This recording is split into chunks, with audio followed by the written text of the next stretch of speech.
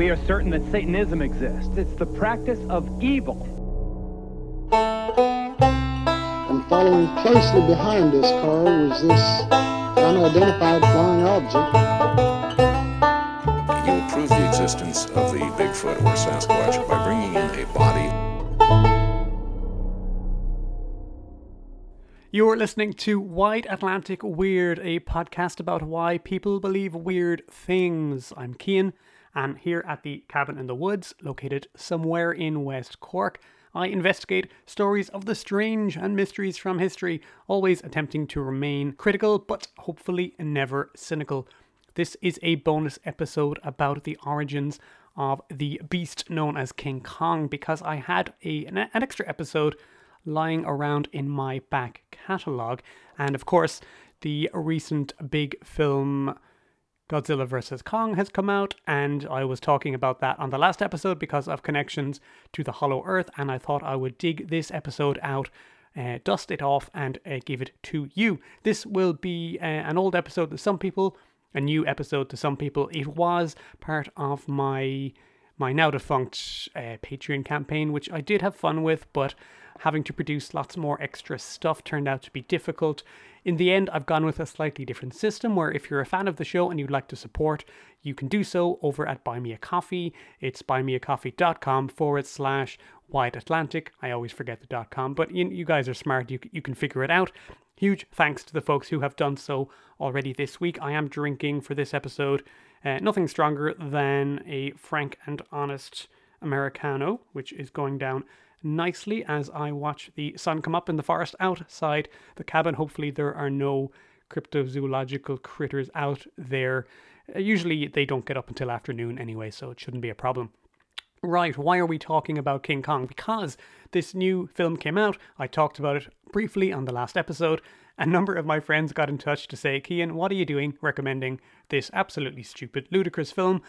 I will say that maybe I do recommend films that are stupid sometimes, but, you know, I rarely do more than a soft recommend, and it's not really because the film is good, it's usually because the film has something to say about the weird topics that I cover. So, in this case, Godzilla vs. Kong is tremendous fun, it's also absolutely ridiculous, but it has, you know, maybe the most interesting visual take on the Hollow Earth idea that I've ever seen, at least the only time I've ever seen it done in a film with a big budget, which was very interesting to me. Certainly, it's got to be one of the most mainstream interpretations of that particular strange idea. So I wanted to say that. I also want to let you know that this episode that you're going to hear was kind of like a follow-up to a kind of a longer and more substantial episode, a more well-researched episode called Colonialism and Kong, which you should probably listen to first because this episode is like adding to that. I'll put a link to that first episode in the show notes. It's a good one. I'm proud of it. And this episode you're going to hear now is like an add to that, and it's kind of like me talking about my sources for that episode. So some of the books that I have about the history of Kong. There's a lot of stuff here about the history of the Lost World genre, which is one of my favorite things. A lot about Willis O'Brien and stop motion photography, the original King Kong in 1933. And then there's some stuff as well about Peter Jackson's 2005 interpretation, which, as flawed as it is, still remains probably the most heartfelt and perhaps my favorite interpretation of Kong that isn't the first film. And I have a lot of thoughts about that on this episode. So what you need to do, you need to listen to this. If you like it, please share it with somebody who you think might also like it. That's really, really important. Get in touch with us over on Twitter. We are at Strange Ireland, or Instagram. We are Wide Atlantic Weird Podcast if you want to see pictures of my woodland rambles and a few other bits and pieces as well. So, right. Hope you enjoyed this one, and until next time, stay safe, and thanks for listening.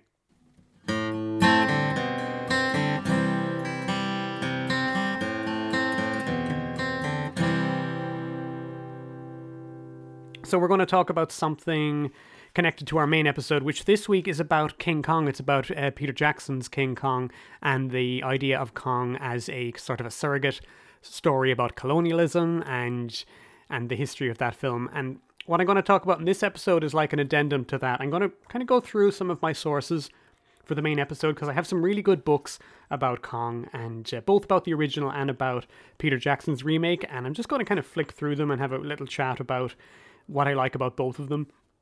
The first one here is called King Kong Cometh. It's a collection of essays compiled by Paul A. Woods. Pretty sure I bought this when I was in maybe Amsterdam on a trip in college.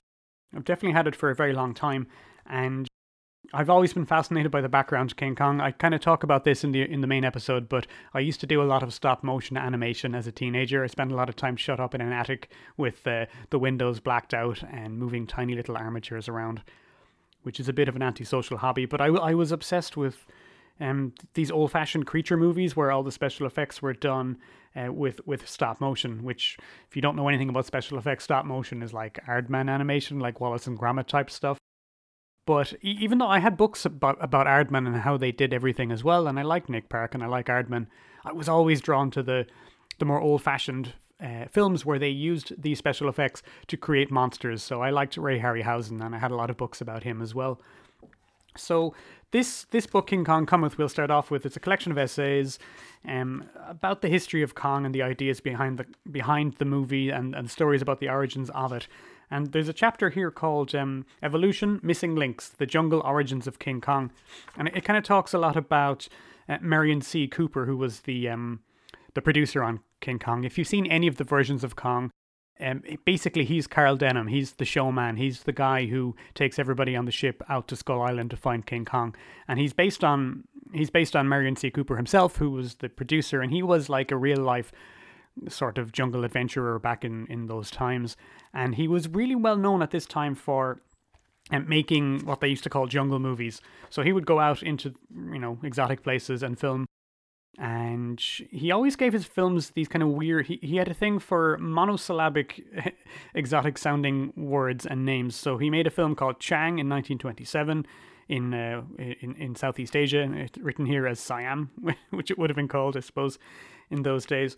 There's a chapter here about the 1925 silent movie version of The Lost World. So you can't talk about the history of dinosaurs and monsters in movies without talking about The Lost World. Of course, Arthur Conan Doyle's 1912 novel being that's where we get the name for the whole Lost World subgenre. And Arthur Conan Doyle was, still alive and still writing when this film came out in 1925. And of course, it was the first major work by Willis O'Brien, who was the special effects artist who the creatures were made by his assistant, Marcel Delgado. And this was something nobody had ever seen before, this stop motion animation. And it's kind of hard to cast your mind back to that time and imagine that nobody had ever seen this before. But it would have been as shocking to them as, let's say, the early CGI of Jurassic Park was to us in 1993. So there's an often told story that Arthur Conan Doyle showed a preliminary screening of some of the special effects work for what would become The Lost World, the stop motion animation by Willis O'Brien, and he showed it to a gathering of magicians, some kind of magician society. I think this happened in New York, I could be wrong. But the story goes that he screened this for them and they all freaked out. They couldn't... It's not that they believed that dinosaurs were real, but they just had no concept of how this could have been done. And Conan Doyle always said, I did this to provide a little mystification for those who had so often and so successfully mystified others. And I don't know where I'm pulling that quote from. It's not in this book. But there's some great information here about Willis O'Brien's early career and just how he didn't invent stop motion, but he did invent stop motion as a way of providing special effects creatures for films. And he had a lot of projects that never got made, and he was an amazing artist. He drew this really evocative Gustave Doré influenced style of art, and he was obsessed with lost worlds and lost cities, shrouded in jungle and strange creatures and dinosaurs particularly prowling through them. But maybe because of his early success with The Lost World, he never really let go of that style of storytelling, and he had all these famous lost projects. One of them is called Creation, about, again, an island with, prehistoric creatures on it that, modern day humans stumble upon. He had another film which I would love to have seen produced, especially in the 1930s, which was called War Eagles. And the idea was that, his adventurer characters discover a hidden valley somewhere in the northern latitudes, and there's a race of lost Vikings who have a society there. And not only that, but they fly around on the backs of these gigantic eagles who, they use as beasts of war. And this being the 1930s, the film was to climax with a gigantic battle in the air above New York, where the Vikings and the Eagles face off against Nazi aircraft. And O'Brien did scripts for this, and he produced preliminary artwork and even built some of the creatures, as far as I remember. And I would love to have seen that. I genuinely wish... I talk a bit on the main episode about the history of the Lost World genre and Lost World literature, and I say that it's inherently tied to this time, and it's kind of out of date and gone and finished and has been. The only way to come back to it is setting a film in olden times and having it be an exercise in nostalgia or pastiche, as Indiana Jones did in the 1980s by setting all their films in the 1930s, when you could still kind of have these kind of silly adventures. But man, I would love for someone like Peter Jackson to make a big budget version of something like War Eagles and set it in the 30s and have a big budget Lost Race movie with such an out and out crazy idea. And I think his style of self-indulgent, sort of over-the-top special effects is better served with kind of a plot that's inherently a little bit silly anyway. There's a picture here from The Lost World with there's a missing link character who like an ape man, and that is from the novel, and he's played by a guy called Bull Montana, who was, I think, a Hollywood stuntman in the 1920s, and he's standing in front of what's supposed to be the South American jungle, because that's where The Lost World happens, but it's clearly shot on the back lot in like Burbank or somewhere like that. And this is something that shows up a lot in Lost World stories as well, because of the sort of, if you think about the time when these stories are gestating, it's not only the time of high colonialism, but it's, in the mid 19th century, you've got Darwinism, which is a huge psychic blow to the Victorian psyche, and they become obsessed with stories about apes and lost worlds filled with apes and ape men and societies of, and these jungle films that predate King Kong. There's a chapter here that kind of focuses on like the idea of a giant gorilla doesn't come out of nowhere. There's a trajectory for this in these Hollywood jungle films beforehand. There's a lot of films with, not all of these have survived, and there's only like images and behind the scenes photographs that we know of what was in them, but they would typically have like stock footage or shot on location in some jungle footage, and there'd be guys in ape costumes carrying off white women into the jungle and discovering, lost tribes of natives or lost tribes of ape men or something like that. And King Kong is definitely kind of tapping into that. The story goes that Merian C. Cooper, who was the producer, and Ernest Schoedsack, who was to be the director, had this debate where they were arguing about whether man or nature was more powerful and what kind of a creature could embody this fundamental conflict. And they came up with the idea of a giant gorilla because it was powerful like a beast, but it had the brains of close to that of a human. And so the story goes, that's where they came up with the idea of King Kong. But you can tell from this book that there's a lot of, the DNA was out there already, and it's the more you look into the Hollywood of the 1920s and 30s, the more you see that these ideas were floating around, as well as the longer tentacles of the Lost World genre, which goes back to the 19th century, obviously. There's a nice picture here of Schoedsack, who was also into making and producing jungle pictures. There's a picture here of a film called Rango, which kind of fits into the sort of naming conventions they had. Initially, King Kong was going to be just called Kong at the beginning. That's what Cooper wanted, because that's the way he liked to name his films. But the studio thought it sounded weird and oriental and might be off-putting to American audiences, which is funny because, I mean, like, he'd had a big success with Chang a couple of years earlier. Anyway, this photograph is of Ernest Schoedsack. Apparently he was called Shorty, and it's a joke because he's actually really tall. He's standing next to his wife, Ruth Rose, and he's got a good 2 feet on her. Either she's very short or he's very tall, but based on his nickname, I presume he is tall, and he's dressed in the classic early 20th century colonial explorer gear. He's got a khaki shirt on and tan trousers, and he's got a pith helmet, and he's got like a knife on his belt. It's probably like a small machete or something. And Ruth Rose is dressed the same way as well. Now, Ruth Rose did a lot of the dialogue. She ended up touching up the dialogue on King Kong, and supposedly she was told to like hit the Beauty and the Beast theme over and over again. And she's credited with giving the film a lot of its kind of enduring appeal.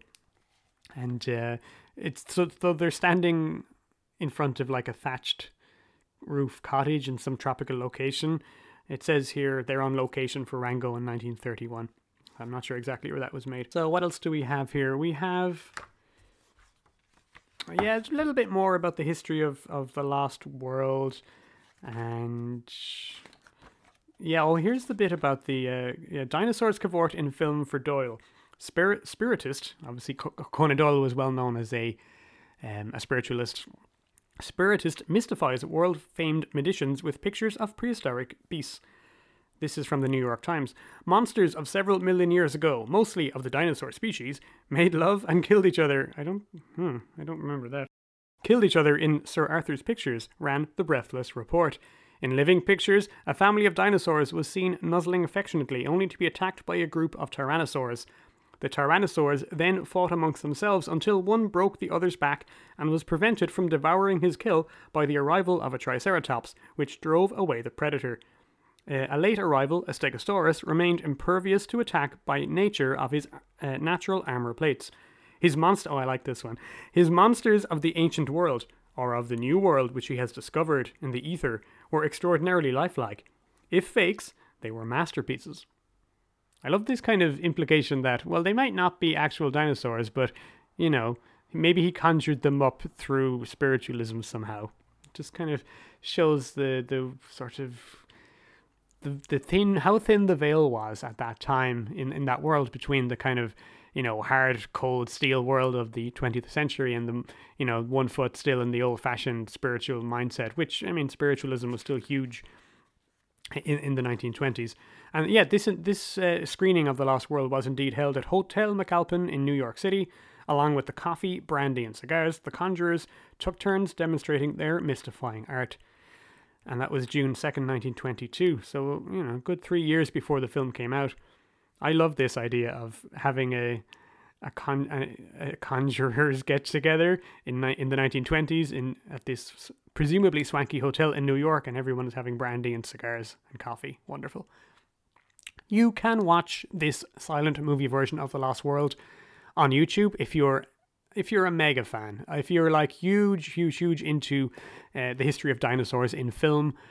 As I've said before in the podcast, like there's kind of like only really two archetypal good dinosaur stories, like good decent use of dinosaurs in fiction, and those are the Lost World, the original one, and for me personally, Jurassic Park and the film version as well.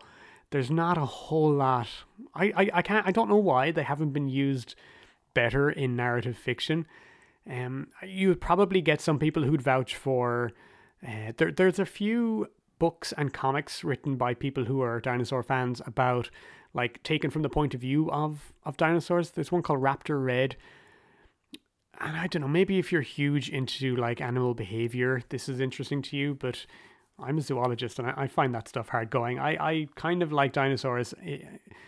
I'll be open to any other use of them, but I like them within the context of an adventure story. And I don't know why that has been not done well very often. I think because the template was set early on and people really struggled to get beyond that. So The Lost World in the book 1912 and the film 1925 were both big successes, and it's kind of hard to tell stories about dinosaurs that don't follow one of just a few patterns, like, you know, explorers find dinosaurs still alive somewhere, which seems unlikely in this day and age, or a dinosaur runs amok in a city, or, you know, dinosaurs are recreated in a lab, which is obviously a post-Jurassic Park development. There's a lot of lovely pictures here of, you know what, you're better off just getting some YouTube clips of the stop motion animation just to get a flavor of it. There's loads of them on YouTube. So they're all like these ball and socket jointed armatures with foam around the outside of them. Marcel Delgado did a lot of clever things, like he used to he put these little airbags inside them, and then he could inflate and deflate. So they'd pump each one up slightly and then deflate it slightly, so it looked like the animal was breathing. And obviously this has to be done incrementally. That's the way stop motion is. You have one little change for each sort of second of footage.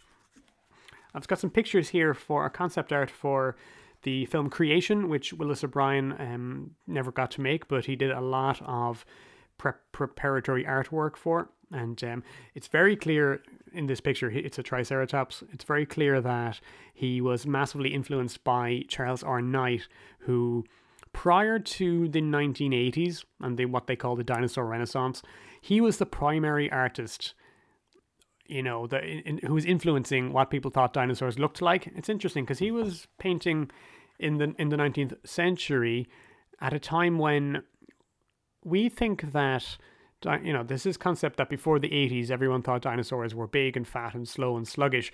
Now, I've got Darren Naish's book here, Dinosaurs, How They Lived and Evolved, and it is signed because I did meet him once at the London Zoological Society a couple of years ago.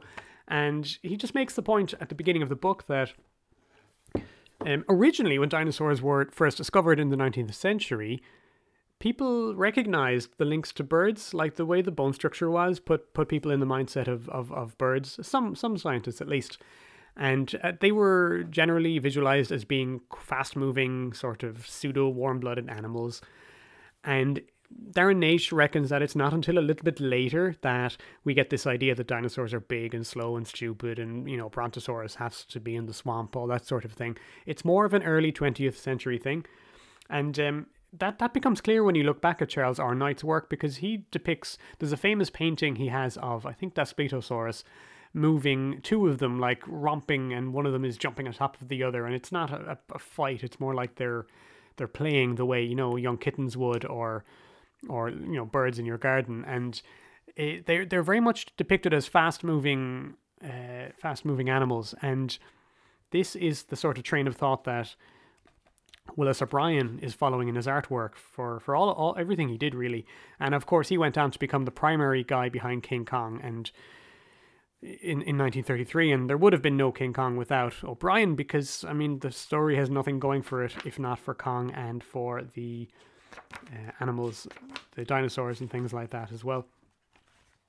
So there's a lovely section here where it compares different posters for the original film, just out of interest, and see how Kong was marketed. And there's a lovely variety of different styles. Some of them are very Art Deco looking, some of them are very realist, and some of them are they differ wildly in like the size of Kong and how the different illustrators imagined him. So there are pictures where he's only a very small little bit bigger than Anne Darrow. So in every single picture, Kong is holding Anne, and she's got her, you know, she's wearing this filmy dress, and she's got her long hair flying out and her legs are flying everywhere. And it's the classic monster movie image of the creature, you know, carrying the woman. And like some of the pictures, he's only about 15 feet tall, and it's clearly not that different to like all the jungle pictures that came before. In other ones, Kong is so big, he's literally looming over New York City, and he's taller than every building, and it's completely ridiculous. Most of them are sort of somewhere in between.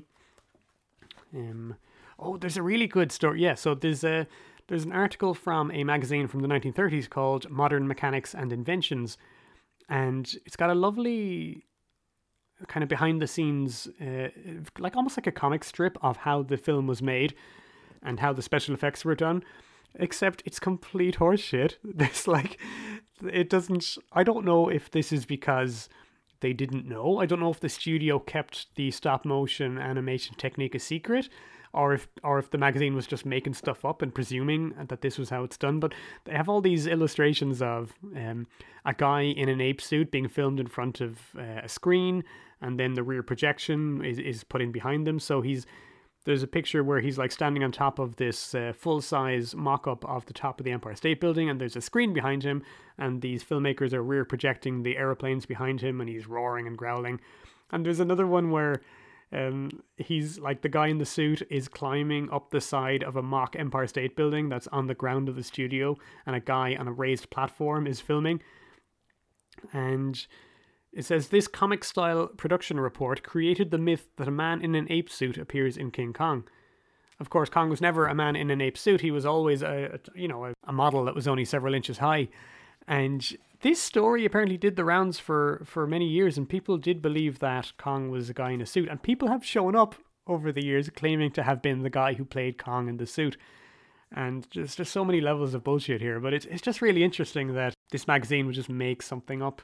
It reminds me a little bit of like Victorian periodicals that would try to explain and debunk various kinds of psychic performers, and they would just make stuff up. They would say, oh, you can, this guy's doing a show in London where you can go and see him do these psychic tricks, and this is how we think he's doing it. And they would propose these ridiculous like guys hiding under the stage and all these ridiculously elaborate paraphernalia with ropes and mirrors and smoke and extras behind the scenes. And they just had no idea how this stuff was done. So just because they were debunkers doesn't mean that they were correct. Which is pretty interesting. There's an interview then with Ray Harryhausen, who, of course, they used to call him the man who saw King Kong 100 times. Basically, he was 13 when it came out in 1933, and he went to see it, and went to see it over and over again, and really did change his life, and he became obsessed with stop motion as well. But unlike me, he lived in California and was actually physically close to the industry where this was happening. So he just showed up and started hanging around the studios, made friends with Willis O'Brien, and eventually became Willis O'Brien was his mentor. And eventually Harryhausen went on to eclipse him, of course, and is a much better known today. Unfortunately, Willis O'Brien didn't do a whole lot of good films besides The Lost World and King Kong. I mean, like I said, he was really trapped in this. He only had one string to his bow, which was like, what if, explorers go to some island and find dinosaurs? That's kind of his only, and I love that story. It's one of my favorite archetypal stories, but over the years, his films got worse, and you could tell his heart kind of went out of it. So he was a guy who peaked early, I think. Again, like this, there's a reason why this genre is limited, even though I love it. It's like nobody really did any good work reinventing it until maybe Michael Crichton. So he does two things. In the late 70s, he writes Congo, which is silly but great fun novel, and an even sillier film, but also a lot of fun. And what he does with Congo is he's like, well, what if King Solomon's Mines, but set in the contemporaneous 70s and with loads of tech. And the other thing he does is just make it a bit of a pastiche, I think. And then in Jurassic Park, of course, he sort of reinvents the Lost World concept by adding in the genetic engineering element. So it's not that we have discovered relic animals somewhere, it's that we've created them, and it's more of a Frankenstein story. And I will have an episode coming up about Jurassic Park and my thoughts about Crichton, and especially my thoughts about Crichton's attitude towards science, which is something I want to get into very much. Other cool stuff in this book. There's a wonderful pre-production picture here, presumably by O'Brien, based on the style. And it's late in the film, there's a scene where Kong is going through New York and he's looking for Anne, and he's picking up women who are blonde and going, oh, she looks nice. And then it's not Anne, so he drops her to her doom. And there's a bit where he sticks his hand into the window of a bedroom to get at this woman. And there's a pre-production drawing for this, and it's absolutely terrifying. It's almost entirely black. It looks like the text says, the scene where Kong's paw invades the bedroom of an anonymous woman represented in the production art. This expressionistic drawing makes it the stuff of nightmares. Yeah, it's like something out of a Fritz Lang film from the 1920s. It's very disturbing, all right. There's a lovely chapter called Untold Horrors of Skull Island, there's a famous scene that fans of the original film always talk about, where King Kong is being, he's fighting, or he's kind of giving the sailors on the island a hard time, and they're trying to cross this log bridge, and he lifts up one end of it and shakes it, and they fall off, and they fall down into this ravine, and nothing much happens. But in the original, there was a scene where the sailors, fall to the bottom of the ravine, and they're kind of busted up, but some of them survive, and then they start to wake up, and they realize that they're surrounded by all these horrible creatures, these gigantic bugs, things that look partly like spiders and partly like crabs. And they are devoured by these nightmare creatures in the black of this abyss, these creepy, gigantic, oversized, creepy crawlies. And this scene, apparently, in the test screenings, turned the audience cold. They were incredibly distracted by it, and they couldn't stop talking about how horrific it was, and they weren't really able to get back into the flow of the film. So it was cut from the final cut, and it was lost for many years. Well, as far as I know, it's still lost. So that scene was very famous amongst fans of the film, and whenever anybody would, come up with a new cut of the original, the fans would say, "Oh, do you have the scene where the sailors get eaten by the spider crabs?" And as far as I know, that there's only pre-production stills available. So what happened was Peter Jackson did two things with his remake, being obviously a gigantic buff of the original and being aware of all this stuff. Number one, he recreated the spider crab sequence using 1933 technology. So it's in black and white, and it has the sailors falling down, and then stop motion monsters eat them up on a little physical set. And as far as I know, that came with the DVD for 2005 King Kong that I had back in the day, but I haven't seen it for many years. But just the kind of thing a super fan would do. The other thing he does is, in his version of the film, the 2005 one, he recreates that film in, grisly glory with kind of 2005 CGI, and really goes to town and has an absolutely insane amount of monsters and creepy crawlies come out of the darkness to attack the sailors. And yeah, it's one of my favorite scenes in the film, just because of the absurd range of goofy but horrible creatures that are in it. There's some stupid stuff in it too. Like, there's a character shooting gigantic cockroaches off Adrian Brody's back with a Tommy gun, and it's just, in a film where people shoot giant mosquitoes with a pistol, I guess it's not that much of a stretch. Anything else I want to talk about here? Oh, there was a crappy sequel made, not very well remembered, but less than a year later, in 1934, they rushed out a sequel called Son of Kong, where Denham goes back to the island and finds a smaller, shorter, and white-looking gorilla who they decide is the son of Kong, and even though there's no mate in evidence. And it's short, it's only an hour long.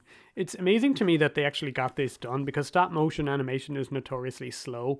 And this is a very quick turnaround time to be doing anything with stop motion. But I guess there just wasn't as much animation to be done. I saw this film years ago, and it's nothing to write home about, in fairness. I think we'll move on to the second book. So my other source for the main King Kong episode that's dropping this week, should be Saturday hopefully, is called The World of Kong, A Natural History of Skull Island. And this is basically a fancy pre-production artwork tie into the film. So I presume this still happens. I don't feel like I see it as much anymore. But when blockbusters used to come out, even 10 or 15 years ago, it was common for, especially for science fiction and stuff, there'd always be these books of the pre-production artwork. I remember it was a big deal with the Star Wars prequels and stuff like that, and it's for people who are interested in the property, but also in the history of filmmaking and the production process and the artwork as well.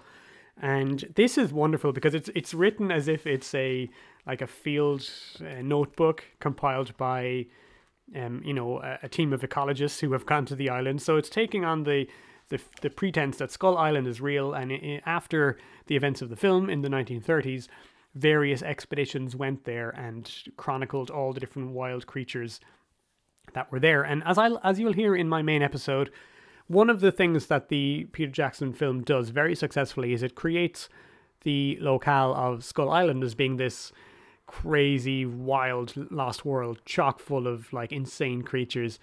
And the book is by Weta Workshop, who obviously are his in-house special effects company. They're like his version of Industrial Light and Magic, and they're based in New Zealand. And a Weta is a local type, it's an Antipodean type of cricket, and actually the gigantic crickets that appear in the spider crab sequence are Wetas. So they're named after that. And this book is brilliant. It's a really fantastic. It's not at all a cynical cash in as these sort of tie-in things sometimes can be. It's really a wonderful addition to the world building, and it adds a whole lot of stuff to the world of the film. And it's very clear that a large amount of people deeply cared about what they were doing. There's incredible creativity here, and whatever shortcomings the film has, and you might perceive them to be very great and very grievous, creativity and the desire to create this beautiful lost world is not one of them. So we get maps of Skull Island, which, as far as I can tell, don't have any scale on them, which is, I think they're hedging their bets. They don't really want us to guess how big the island might be, because I mean, it can't be that big, but the amount of diversity on it is faintly ridiculous, to be honest. So this doesn't really make sense from an ecological point of view overall, but I'll get to that. So there's beautiful, beautiful paintings. It's all drawings and paintings and artwork done by the Weta team, and this is like, this looks to me like really high class paleo art. So paleo art is its own skill, and if you're a fan of Darren Naish, he talks about this all the time because he's a dinosaur guy.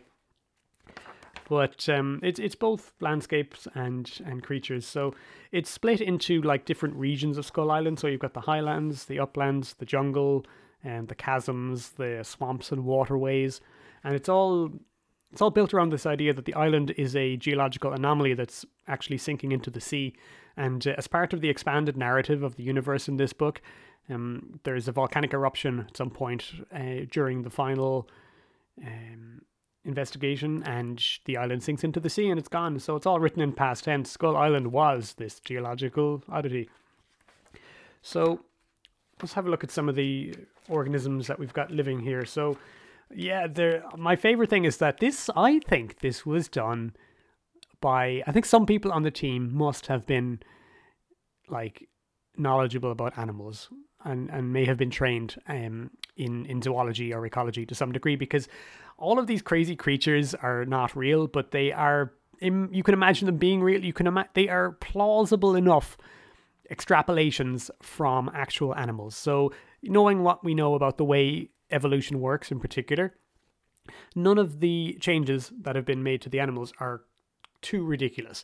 The only thing that's ridiculous really is that there would be this one place where evolution went nuts and everything kind of hyper speciated. But I mean, there's some precedent for this, like the central jungles of the world, the Amazon. The reason why the Amazon is so ethno-diverse, we think, is because it's just been there for longer. Like, it's been less, that habitat has been there for a very long time compared to other ones. It's been less affected by vast changes of climate and ice ages and stuff like that. So just the mere fact that it's been around longer seems to imply that that's one of the reasons why it has such high speciation. So, it's not impossible that an island full of sort of prehistoric holdovers left untouched somewhere in the South Sea might have all these creatures. So we've got, I love the way all of the creatures are given like proper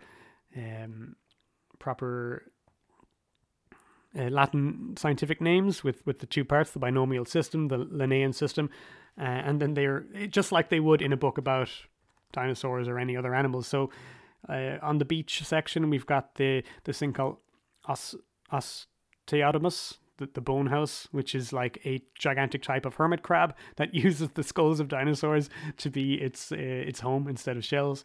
We've got this crab called Cune predator, the nest plunderer, which is some kind of gigantic crab which has developed two sets of pincers instead of one.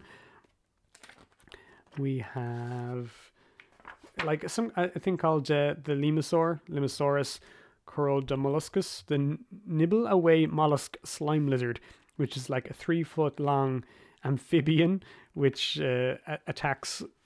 crawls up out of the water and attacks some of the smaller lizards.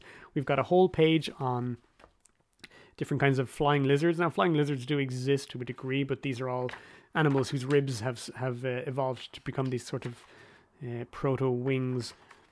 We've got a chapter on the Skull Islanders, which kind of goes into the idea that they're not native to the island. They must have washed up from somewhere else, and that they have no idea what the situation was with the civilization that once lived there, hundreds of years ago, which I get into on the main episode as well. And there are some problems with that from a sort of it's a problem common to the history of fantastic fiction, to be honest. We have loads of different kinds of Triceratops type animals, which you can imagine having adapted or evolved from a Styracosaurus or a Triceratops. So there's a thing called a Ferructus cerastes, the horned ironhide, who is like a Triceratops, but his main front horn has been sort of blunted.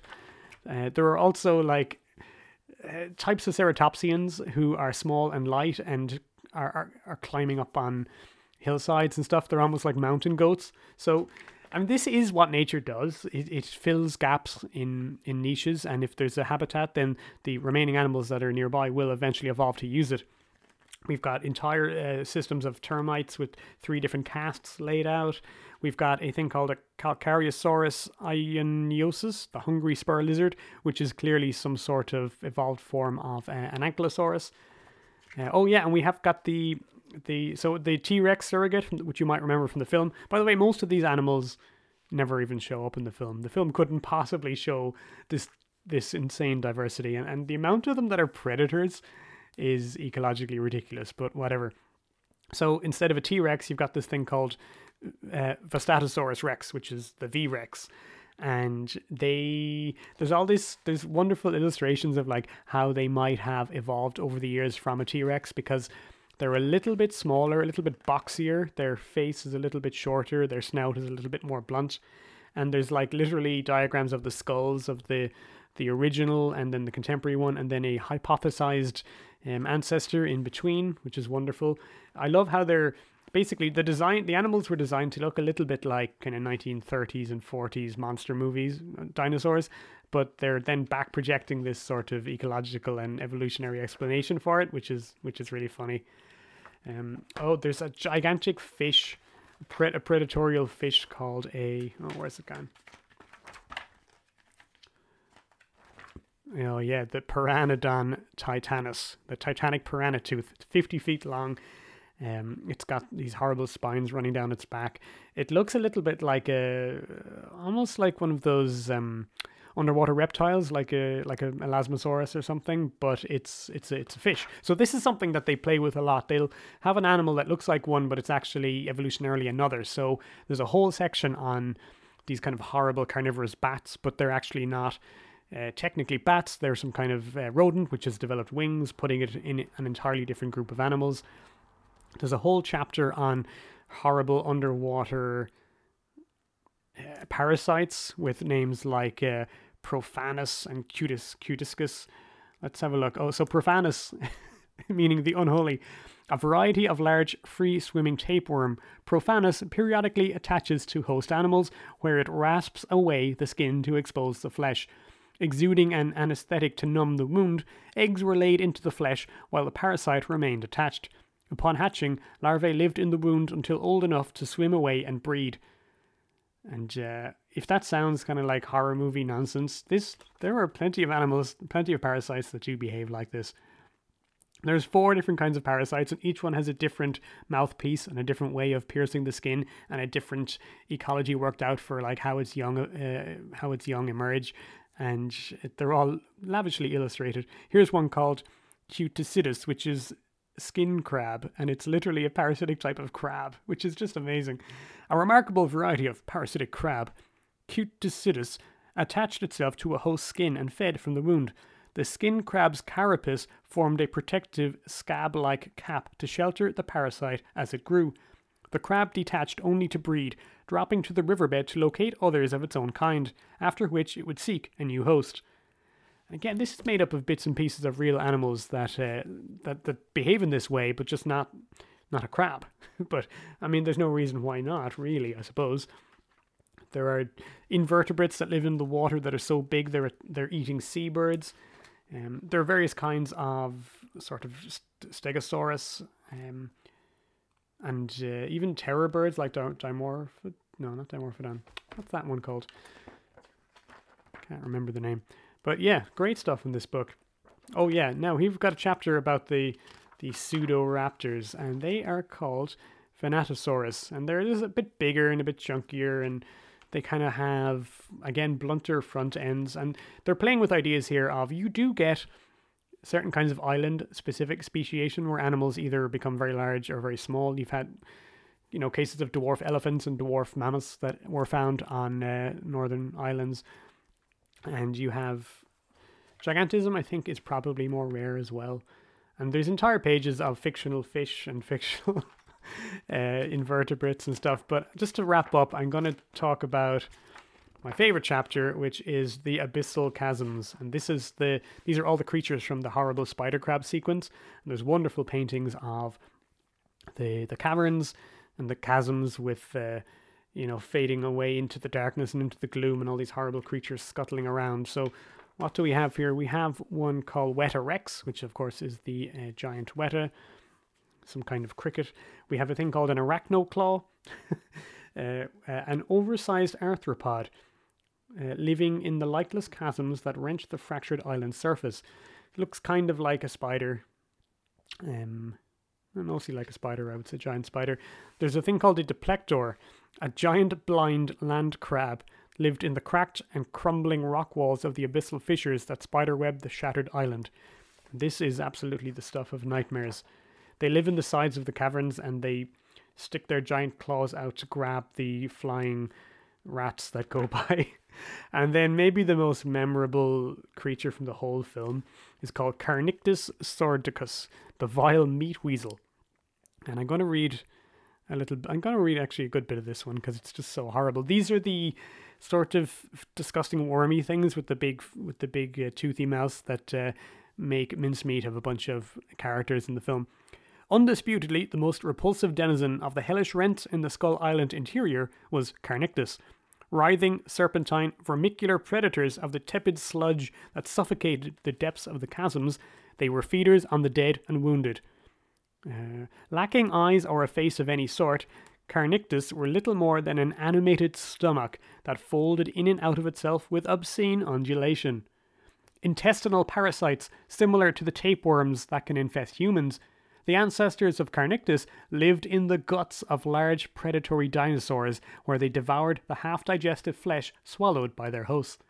At some point in their history, these gut parasites must have evolved so they could survive outside the confines of their host's intestinal tracts. They made their new homes in the geothermal spring-fed sludge that clotted the bowels of the island. It is theorized that long ago, a V-Rex-like predator fell into one of the chasms and died, its parasite cargo disgorging it slowly from the carcass to find themselves in the rich organic river in the pit's base. Instead of drying up and dying, they thrived. Warmed by the hot geothermal water bubbling into the syrup of the pits, the worms were sustained on the flesh of animals falling into the chasm from the jungle above. Parasites no longer, they swelled to disturbing new proportions and became carrion eaters in the abyss. And there's a horrible picture of two of them taking down a full-size dinosaur that has fallen into the chasm. And I think I'm going to leave it there, folks. So that's enough background. Hopefully you enjoy the main King Kong episode this Saturday. If you feel inclined, if any of this has inspired you to watch either the original or the remake, then you'll be in good standing for the episode that's coming. So we'll talk next time. As always, stay safe, and thanks for listening. We are certain that Satanism exists. It's the practice of evil. And following closely behind this car was this unidentified flying object. You will prove the existence of the Bigfoot or Sasquatch by bringing in a body